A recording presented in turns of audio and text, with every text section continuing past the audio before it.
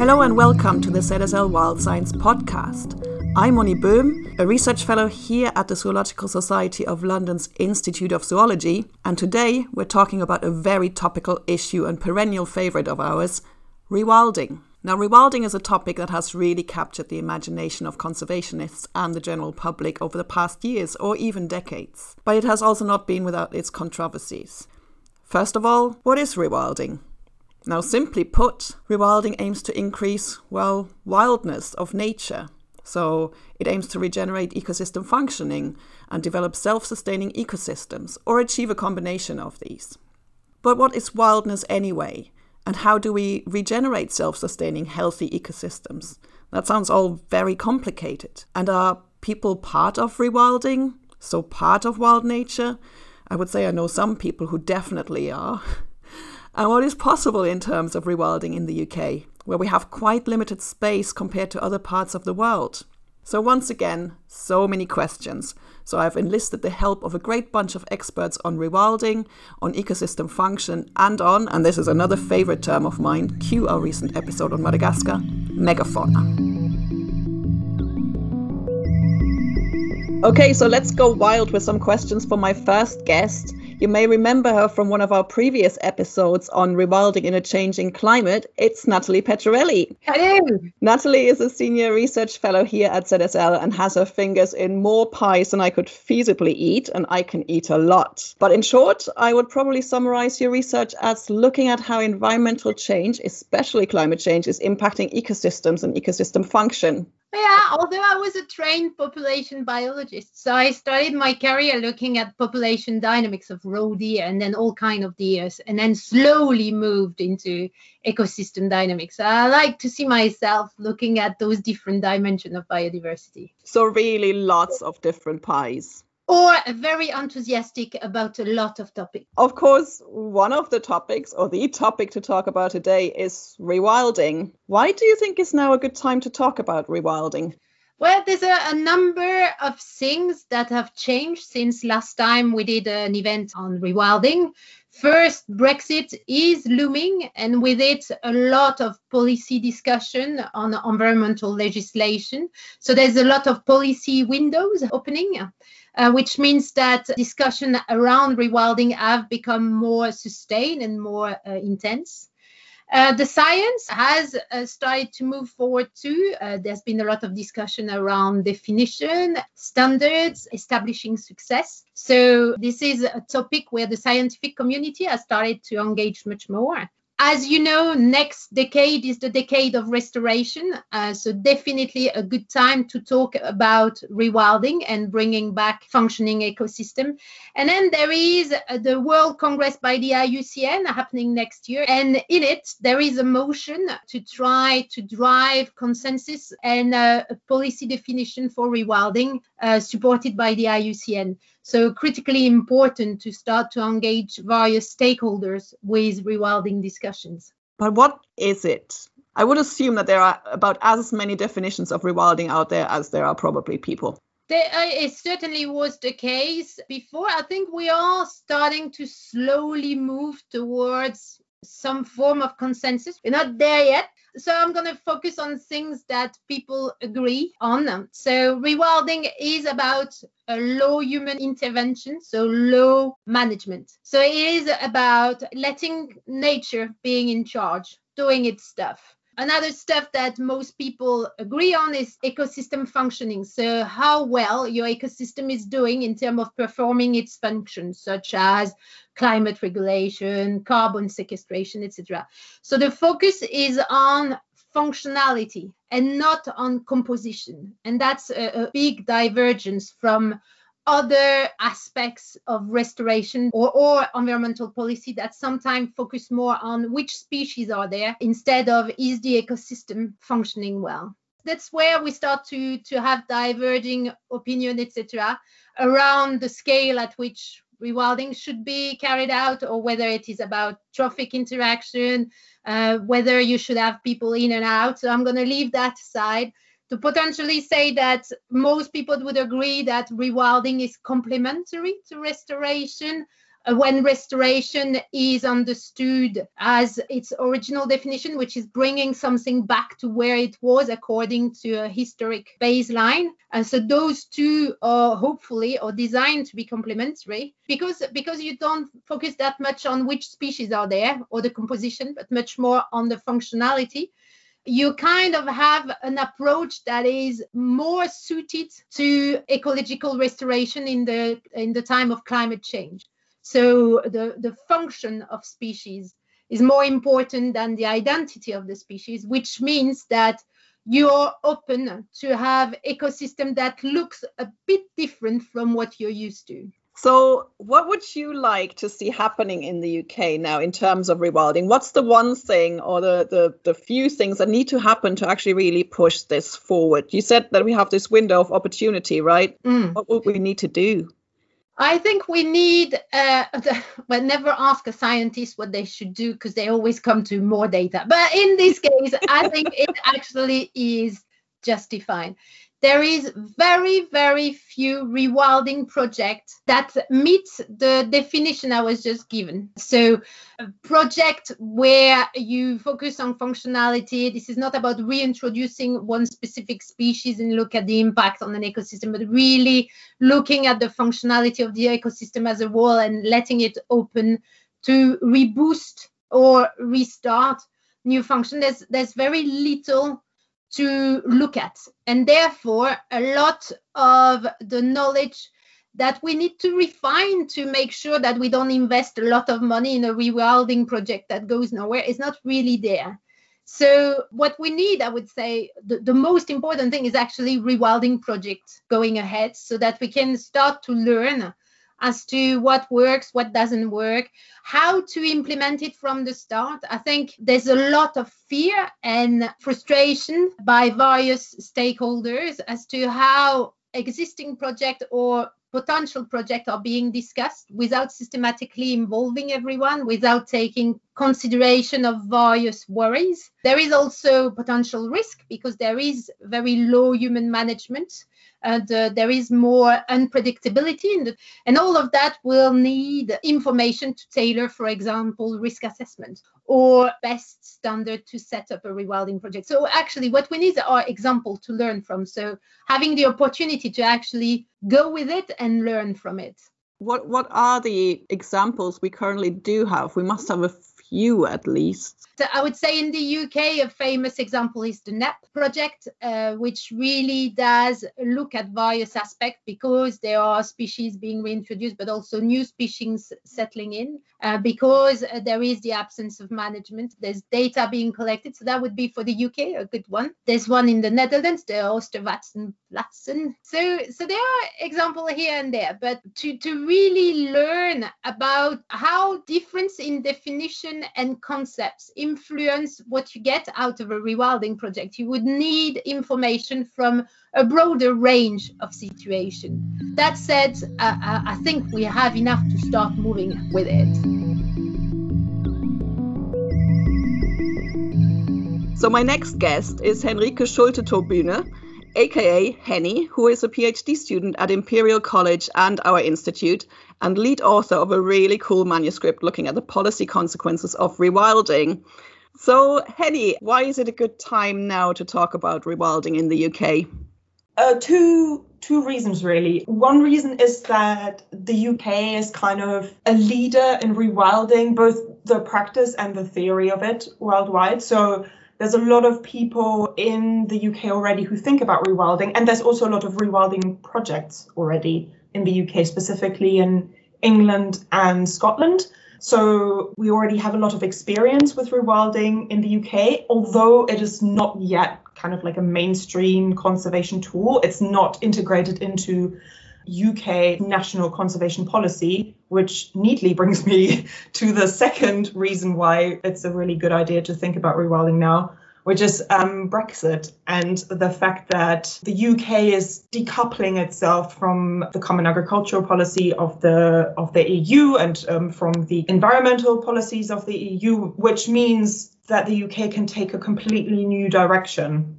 And when you look at the environmental bill, there are some kind of interesting new directions, perhaps, that are sort of suggested by that bill. So all of that to say, rewilding is a really cool idea that people are already trying out in the UK. Now, after Brexit, we have the opportunity to put some cool new ideas into environmental policy. So it's a really good time to think about that now.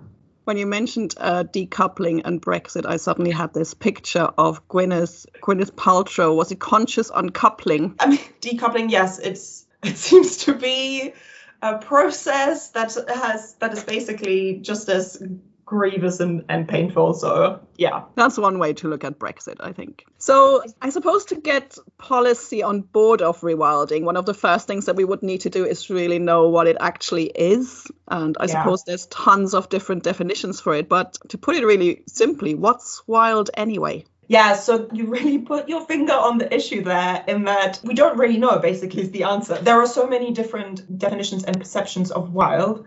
I'm just going to throw out maybe a couple of the aspects that people normally associate with wild. The first would be autonomy, nature and wildlife being able to choose their own path. So for a wild species, that might be free choice of where to forage or what to forage, where to reproduce and those kinds of things. And for nature, in inverted commas, more broadly, it might be floodplains and floods aren't being actively managed or prevented. They just happen as they want to, and then the vegetation responds to that. So there's autonomy. Sometimes it's associated with notions of remoteness and size. So often then we think about like aspects of the sublime, so the terror of nature. Like nature is something that's sort of like bigger than people, and when you see it, you're sort of really moved because it's far away from the comforts of civilization and the world that you know and that you feel safe within. I think autonomy, large size, remoteness,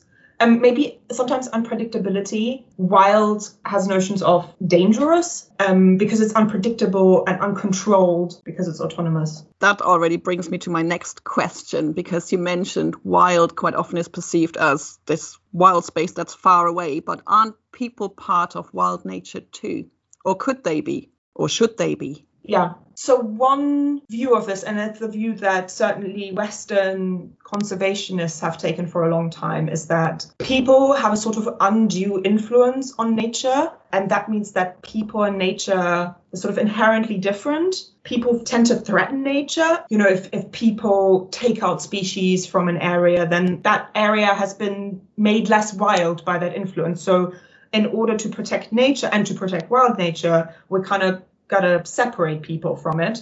And that's, for instance, the idea behind things like very strictly protected areas where we say, okay, you can go up to this line and beyond that, you cannot go, or you cannot forage, you cannot do agriculture. That space is set aside for nature. And when we look at the evidence, in many cases, separating people and people's activities from nature often really benefits biodiversity and in turn wild nature. However, not all human activities are equal. You know, walking through a forest is not the same at all as cutting down a tree. I think everybody would agree with that. So it's really about thinking about a continuum of activities. There's no clear boundary between people and nature. You know, if you go back thousands and thousands of years, people, even Homo sapiens, was just one among many species that affected their environment. Then, you know, the agricultural revolution happened, the industrial revolution happened. Now we humans definitely have many more ways to influence nature at a scale that is unprecedented. But that doesn't mean that there aren't also ways to interact with nature that aren't destructive. So if you take that kind of opinion, then people are part of nature. And when people interact with nature, that's a normal, almost valueless thing. It's just what happens in the world.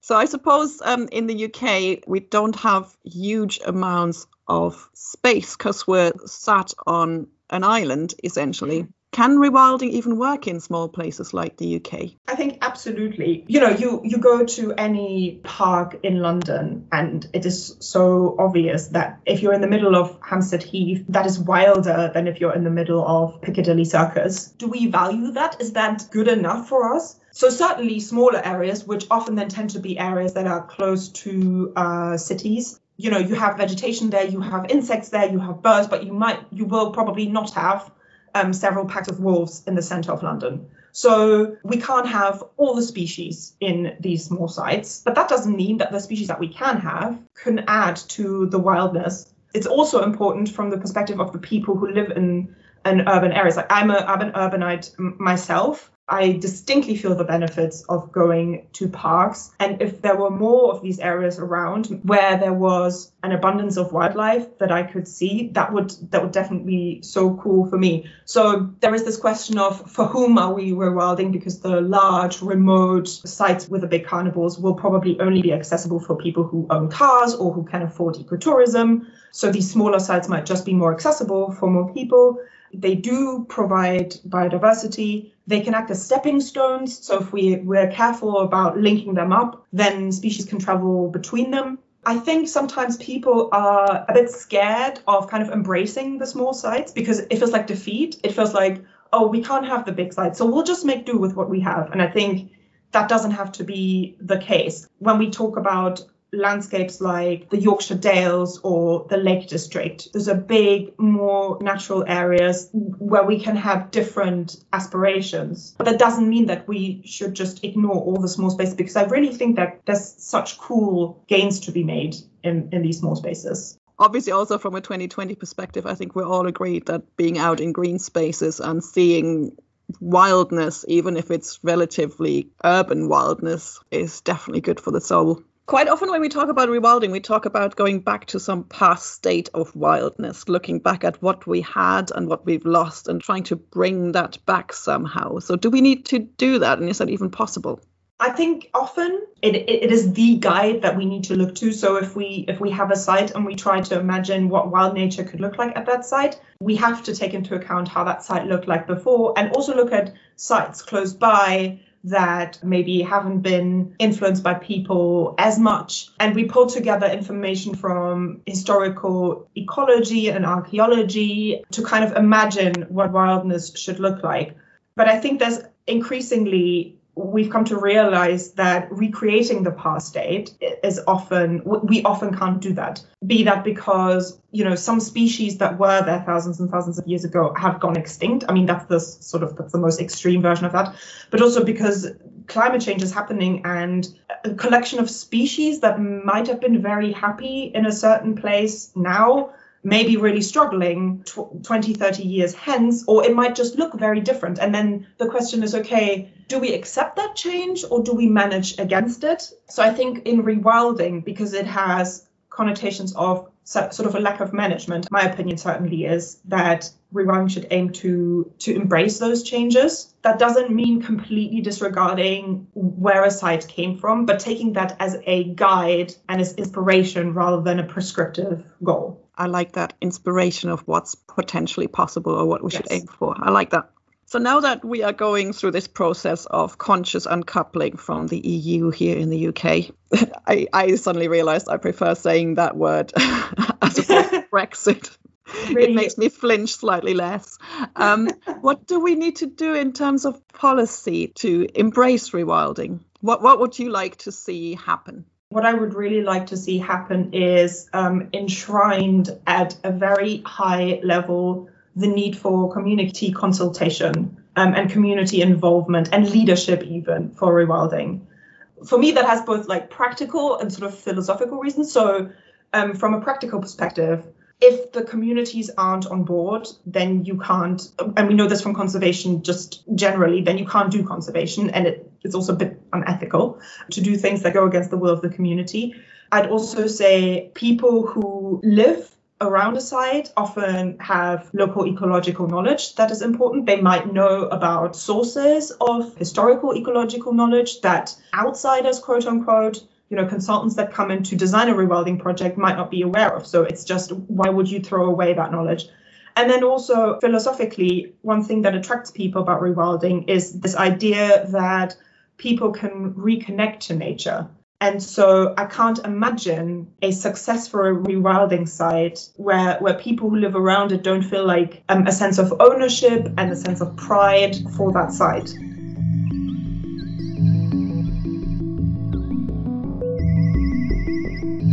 So my next guest is Paul Jepson. Paul describes himself as a conservationist, geographer, innovator, educator, and birder, so all the good stuff. He is the nature recovery lead at Ecosulis Limited, where he is developing new services at the intersection of rewilding, technology, and finance. He apparently became captivated by rewilding during a visit to Dutch rewilding sites with a group of students in 2005 and has been teaching, debating, and writing about rewilding ever since. Hi, Paul. Hi. So what was it that captivated you in 2005 about rewilding? At that time in my life, I was directing an MSc in biodiversity conservation and management at Oxford, which I did up until a couple of years ago. But I'd also, two things came together. I'd spent maybe 3 or 4 years doing a lot of work on the Sumatran frontier. And to be honest, I got a bit down about it. I mean, it's just so... You know, for any of us who love nature, when you're just seeing forests being destroyed at that rate and realizing the chaos and, you know, how little we could do, you sort of lose hope a bit as a conservationist. And then at the same time with, you know, the course was quite new and we were teaching classic biodiversity science, which is really about the science of loss. And I really remember a group of students turning around and said, look, we don't want to learn this. We don't want to devote our lives just trying to make nature less worse than it's going to be. We want the conceptual frameworks, we want the inspiration, we want the case studies for us to shape, you know, a new conservation, if you like. Anyhow, it just so happened that I read an article about the work on Oostvaardersplassen. So I said, right, come on, we can hire a couple of minibuses, let's go. And that's where we met some of the Dutch rewilders, and in particular Frans Vera. And it was just, wow, this is radical, this is innovative. This is hopeful. And my research area has always been into policy, interdisciplinary science. And really that took not only me, but it actually took our department and our students on this journey of discovery, if that's not a cliche. And it just fitted into so many different branches of science we do, you know, advances in long-term ecology, advances in the ecosystem science, advances in policy, the community side, the entrepreneurial side. And I think that's what captivated me about it, just this beautiful blend between radical pioneering practice and the practitioners who were just some incredible people doing this stuff and the science coming together. And ultimately, you know, maybe what I needed, and I think a lot of us needed, is rewilding providing this new environmental narrative, which is a narrative of recovery, and it's hopeful and empowering and ambitious. I totally agree. So I work on biodiversity indicators. We permanently talk about loss. And I think just talking about the gains that we can actually make if we put our minds to it is absolutely vital. So why would now be the time to do rewilding in the UK? Well, really, because whatever we think about Brexit, we have a real window of opportunity. And I think that's coming from 2 or 3 directions. One of the directions is that with Brexit, we're leaving the common agricultural policy, and governments or UK governments have never been comfortable with a subsidy-based agricultural policy. So there's a political ambition to move to a land economy, which is public payments for public goods. And the interesting thing and the really exciting thing is the government have said that public goods are no longer just agricultural goods, you know, food security and so forth, but they're environmental public goods as well. And then alongside that, with the 25-year environment plan, you know, the government said we want to leave nature in a better place than we found it, which, you know, wow. So we're actually at this juncture in time where we're moving from a conservation policy ambition, which is nature protection, to nature protection plus nature recovery. And then, of course, at the top level, the UN's declared this the decade of ecosystem restoration. Added to that, we've got these compelling visions coming through, which are just capturing the public imagination. You know, these sort of popular books, Wilding by Isabella Tree. Wow, what a great account of net. We can have the confidence to imagine that we have these wonderful natures. So I think there's this sort of zeitgeist of people are just sick of the doom and gloom and they want hope and recovery. This sounds all excellent, and I'm totally on board of this. Can we just go out and just define new policies which draw on rewilding theory, and then we're good to go? Is that how it works? Unfortunately not. So what is policy? And sometimes we don't talk about this enough. So there's sort of different levels of policy. So at this sort of top big level, we have the ideology like neoliberalism or socialism or whatever. And then we have, well, in technical terms, we have the policy discourses, the ways of thinking about or talking about how you're going to do what. So as I said, in nature, we've always had the discourse of nature protection, the discourse of biodiversity and biodiversity as a form of natural resource. And now we have a new policy discourse of natural capital. And this is the discourse is that we can understand nature as assets which generate ecosystem services, which benefit society. So if we conserve and restore our natural assets, that will produce benefits which are meaningful to society and economy. This is a great idea. It's been a really good innovation of the economists, valuing the environment in mainstream economic cost-benefit decision-making, which, whether we like it or not, that's how a lot of the world works. But there's a third level of policy, and this is what we call the implementation policy, which is actually the instruments of what you do and how you do it. Taxes, incentives. But a key part of that is actually how you structure, in our case, how you structure nature. So one of the difficulties we've got with rewilding is that as a science, it's quite radical from a policy perspective, because it's saying that, the basic idea is that you kickstart nature, you kickstart natural processes, and then you let the forces of nature and let nature shape itself. And it's quite relaxed about novelty. It's quite relaxed about uncertainty. It's saying we can't restore a past nature. We can take inspiration from past natures to shape future natures.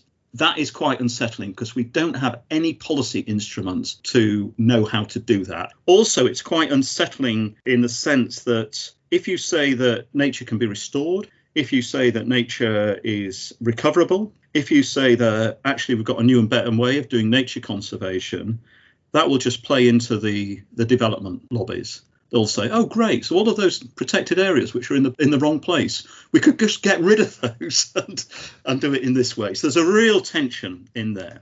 But the bit I was talking about really was this idea that if we're going to move from nature protection to nature recovery, we need to innovate with how you put things actually into practice. But the space for that policy innovation has been taken by natural capital. And what the natural capital people have, the way it's been done in the bureaucracy, is rather than design new implementation policy, they've just repurposed the old policy we had. And the old policy we had is founded on classifications of habitats. So I'm sure a lot of people, oh yeah, habitat, hay meadow, ancient woodland, peat bog. And the way we set up policy in the protection regime was to specify these habitats by different types of vegetation. And then you could specify those in law, and then you could manage them and you could protect them. You could set policy targets. It worked really well, really powerful protective law. But when it comes to rewilding, that's not the idea. We're not about conserving standard types of vegetation communities. Rewilding is all about restoring ecological interactions, which then go their own way.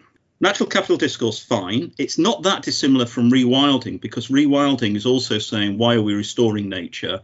Partly for nature's own sake, but because nature-based solutions, they can provide new forms of economic jobs, new forms of entrepreneurship, a nature-based land economy. They're great. Rewilded areas can help with natural flood control and all of these sort of things. So at the top level, it's not that dissimilar, but there's this disjunct because to get easy traction within the institutions of nature conservation, natural capital just said, well, let's go with a habitat-based approach, which we already had. And that has two problems, really. One is that habitats are a proxy for ecosystem services. It's a bit of a jump of scientific faith. And the second one is those habitat classifications were based on the natures which expressed millennia of ecological degradation. So there's a risk that we just lock in ecological degradation into the future. So how can we go about aligning rewilding and the natural capital narrative? I more think about this is how do we transition our institutions of nature conservation? They were designed in the 1980s and 1990s. They're aging. The science is way ahead now of them. And actually, I would argue that public opinion and that what people want from nature is way ahead of those. But this question of how you transition, it's a really interesting one. And this is where I think rewilders and natural capital community should be having a dialogue, because I think we can offer each other quite a lot here. And the conclusion I come from this is that institutions rightly resist change because you couldn't have stability there. And, there's a lot of moving parts and they've pulled them together. but also institutions need to be innovative. And interestingly, back in the 1980s, when we had very structured institutions, you remember we used, the big government days, that structure could do innovation within it. But now everything is outsourced, and then everything has to be specified and contracted. There's very little innovation space within government. And interestingly, within nature conservation, we have never done innovation because we've always been trying to protect. So we as a sector have more of an innovation deficit than I would argue any other sector in the country has. And my view is that we've just got to recognise that and address it. And one way we could think of doing that, if the government was willing and the regulators were willing and we were all willing, is to create spaces of nature innovation. So you actually designate areas where we say, OK, we're going to relax some of the policy, or we're going to do more relaxed interpretations of laws and policies. And in those areas, we're going to start doing rewilding, or in other areas, you might do regenerative agriculture. I don't know, but we're going to do, rewilding for the purpose of this discussion. And when you have these spaces of innovation, then institutions, they can either say, no, we're not going there, we hate it, and we're going to reject it. So this would be the government institutions. But then they have to account for why not. And that is good democracy. But the idea that we actually need spaces of nature innovation, to be honest, to develop new policies and new economies, and also just places where progressive professionals from different walks of life can come together and start thinking about how to do it. I think we do know a bit about how to do institutional transformation and move. I just don't think we've got the confidence to do it at the moment. It sounds really interesting, though, your idea of setting aside some spaces, essentially, where you let these innovative ways run and see what happens with it. It's like also setting up little experimental sites to see how rewilding would function in the UK, which is really cool. So the Dutch have done this on the Oostvaardersplassen in Europe. And then the Gelderse Poort was another one. Bodemus was another one. Through this, they transitioned institutions of Dutch delta management from an engineering approach to a natural river approach. And it's just like, wow. Wow, that's quite a change. Interestingly, in the UK, we do have a designation which could be interpreted for nature innovation areas. And that's the National Nature Reserve designation. Now, National Nature Reserves were set up with an experimental purpose. The idea was to almost do sort of experimentation with how we might manage habitats to, support different species. But that wasn't specified in the law. It was just that they're there for an experimental mandate. So there is an opportunity to reinterpret that law to create the space to do national nature recovery areas or national nature innovation areas. Cool. So you found a loophole. Well, it's not really a loophole. I mean, people say the art of doing policy is to find things which are already there. Yeah. Rather than saying that you've got to reinvent everything. But, the other art of doing policy is to be a policy entrepreneur where you can be inside government, sort of doing these things. But within the UK green lobby, there's not a lot of enthusiasm for rewilding yet, I don't think. I think it's building, but I think there's been a lot of scepticism. The trouble is a lot of our big NGOs are also built on that old protection regime there. So it's unsettling for everybody. But, we all like doing experiments. We're all getting excited by rewilding projects. So it might be nice to scale that up. I mean, now is obviously a good time with Brexit and the UN decade of ecosystem restoration and all these various other things that might give us an opportunity to actually maybe do some rewilding. What would you like to see next? I would like to see a number of things. First of all, I would like the government to rename the Natural Capital Committee, which is our main, external committee guiding conservation policy, to the Natural Nature Recovery Committee. I would like the government to set up, because it does have to come from DEFRA or Natural England, to actually actively commission some studies on how they can support nature recovery. But then I'd just like the big NGOs to get together and with government, or just everybody to get together and say, come on, let's do something amazing. There's a real risk at the moment that here we are in 2020, the beginning of a decade of nature restoration, the time when we have the opportunity as a nation to redefine our policy because we come out of the European Union. We could be here in 2030 and we look back and we go, my goodness, that was a missed opportunity. The science was there, the demonstration projects in the Netherlands and elsewhere was there. I mean, in the UK, we are world leaders in sustainable finance. We're pretty good on technology. We're great on rewilding science. So I think it needs to be a bit more of a national dialogue. But I think really our big NGOs and our government agencies just need to go for it.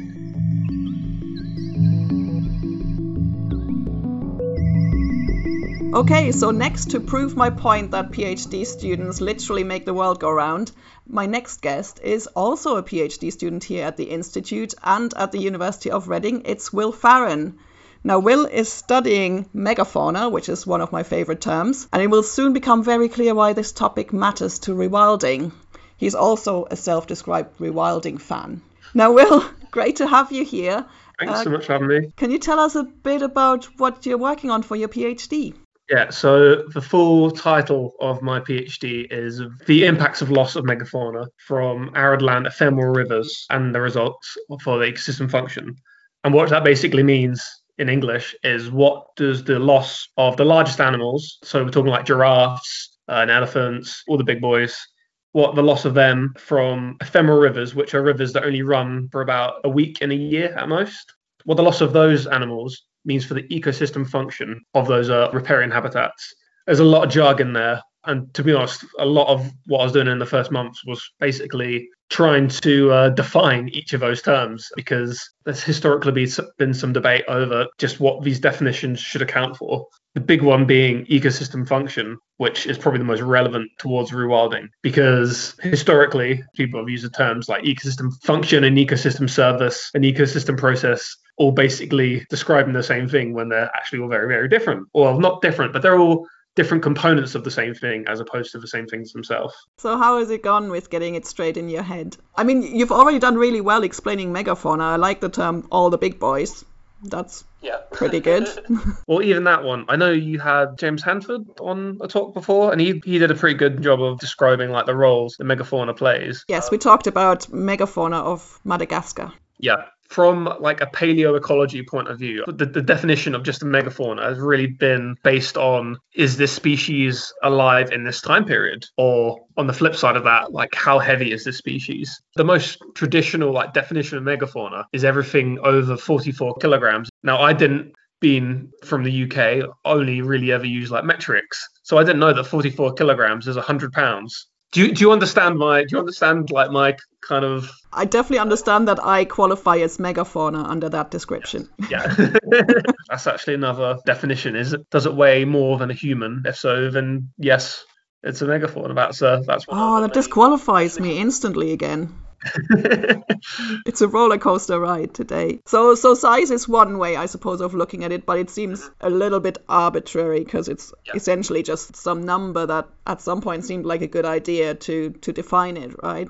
But is there not more something about what megafauna should be able to do and provide ecosystems with? Yeah, I agree. That's the mindset I've adopted more recently, because if you go by megafauna is whatever's biggest, then whatever is biggest is always going to be different in any time or place. Well, I'm sitting in a room with a dog.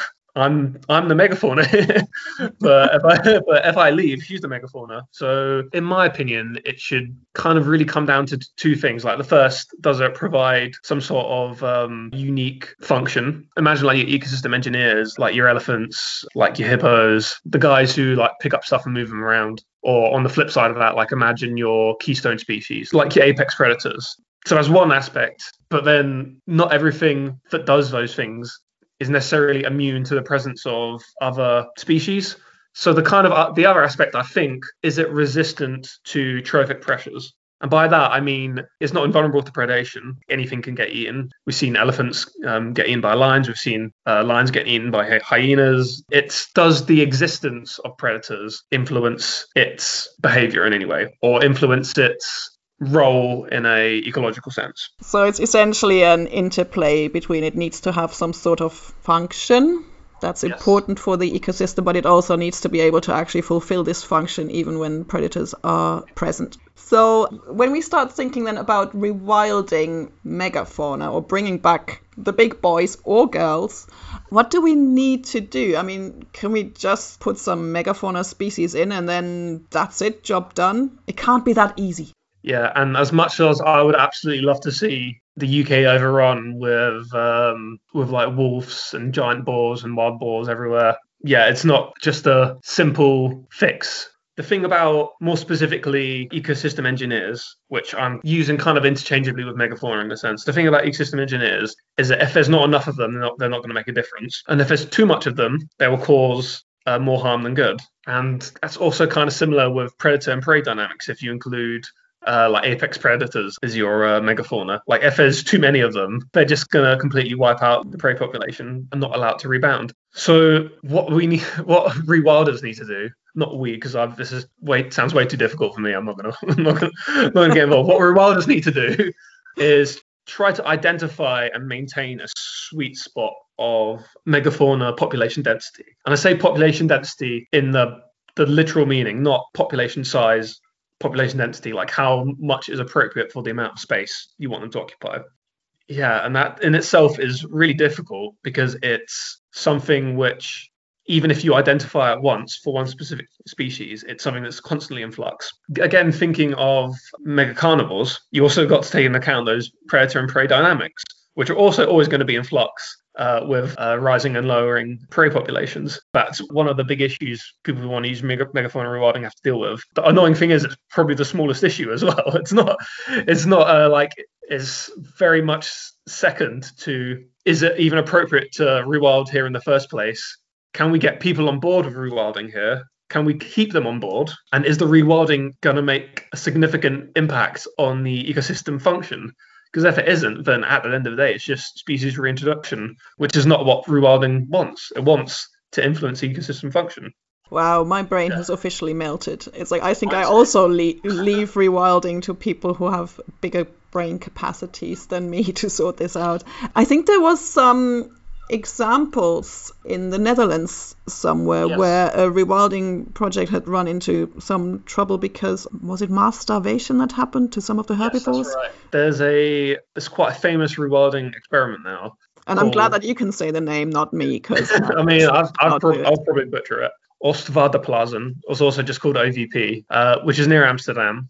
It's quite a big bit of land, and they had a lot of large herbivores, and just like basically set them free in this like confined area. Again, I say confined, it's really big, and just wanted to see what happened to the habitat. Now, they didn't have any sort of predators here. So what happened in winter months, the large deer would overgraze, and then when winter came around, there wasn't enough vegetation to spot them all. So what would start happening? They'd get these mass starvations, which angered a lot of animal rights activists because it was kind of seen as scientists abusing animals on a large scale for the sake of experiment. And if there were predators there, what would happen would again be this predator and prey dynamic where the herbivores would get eaten, and then as a result of that, the vegetation would be given time to bounce back, and then the prey population would come up again.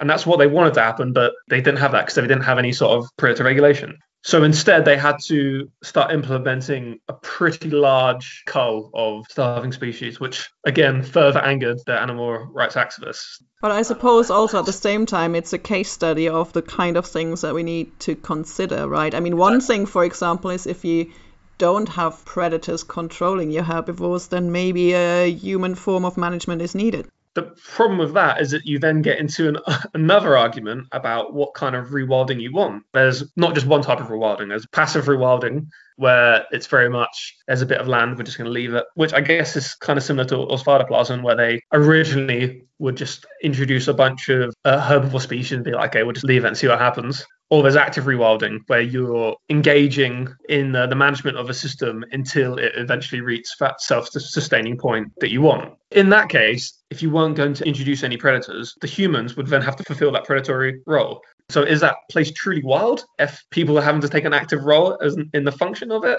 When you settle one dispute with this, you then have to make another one, and it's just... It's a big, tricky box of lots of topics. It is. That's a really weird way of phrasing it. But I mean, the fun essentially never stops when you start discussing rewilding. So the UK has lost quite a bit of its historical megafauna, and so I suppose a lot of the discussions is about what we should bring in again, looking at things that were here beforehand or that are close to what we had beforehand. Yeah, I feel like the Knepp Castle Estate should really be a pretty good example of like how we can like move forward and also create roles that may not even necessarily have existed in the first place, but are more wild. I know this is recorded. I've just used quotation marks to describe wild. And the example I really like is the Tamworth pig, which is free roaming in Knepp Estate now. And it's effectively, perhaps not to the same extent, but it's fulfilling a similar role to hippopotamuses, which in the sense that it moves nutrients from terrestrial habitats to aquatic habitats. Like it will go browse on some vegetation somewhere, have a nice munch.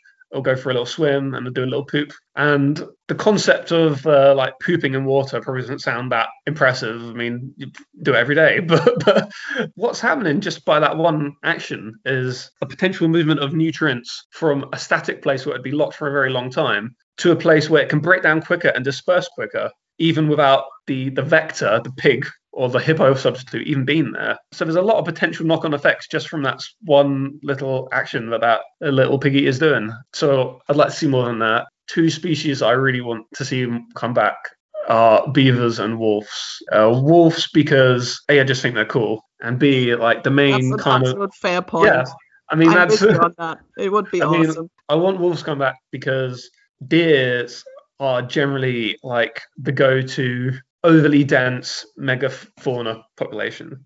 So having like a natural way of regulating them would suit places which are inhabited by deers quite well, especially in very overpopulated places. And the other one is beavers, again, because I think they're cool. But also, I feel like flood management is a big problem in the UK. And purely from a pragmatic point of view, the reinforcement of ecosystem functions that are linked to flood defence in the UK, I think, would speak to a lot of people, even those who aren't necessarily proponents of rewilding. Yeah, I think I'm with you on the beavers as well. I think also another thing is that a natural beaver pond creates so many habitats for other species. So you're encouraging a whole new set of species to come back, which is awesome. And that's really what you want out of rewilding. You want to eventually set up a process by which biodiversity will encourage itself, will promote itself. And that does require some management in some cases. But again, it all comes down to human-wildlife conflict. Because ultimately, like all the kind of like modelling and theory crafting we do is obviously important. But at the end of the day, can it be implemented or not? Will people accept it? Are we willing to live with megafauna again? Yeah, that's what it comes down to. Exactly. Only future will tell.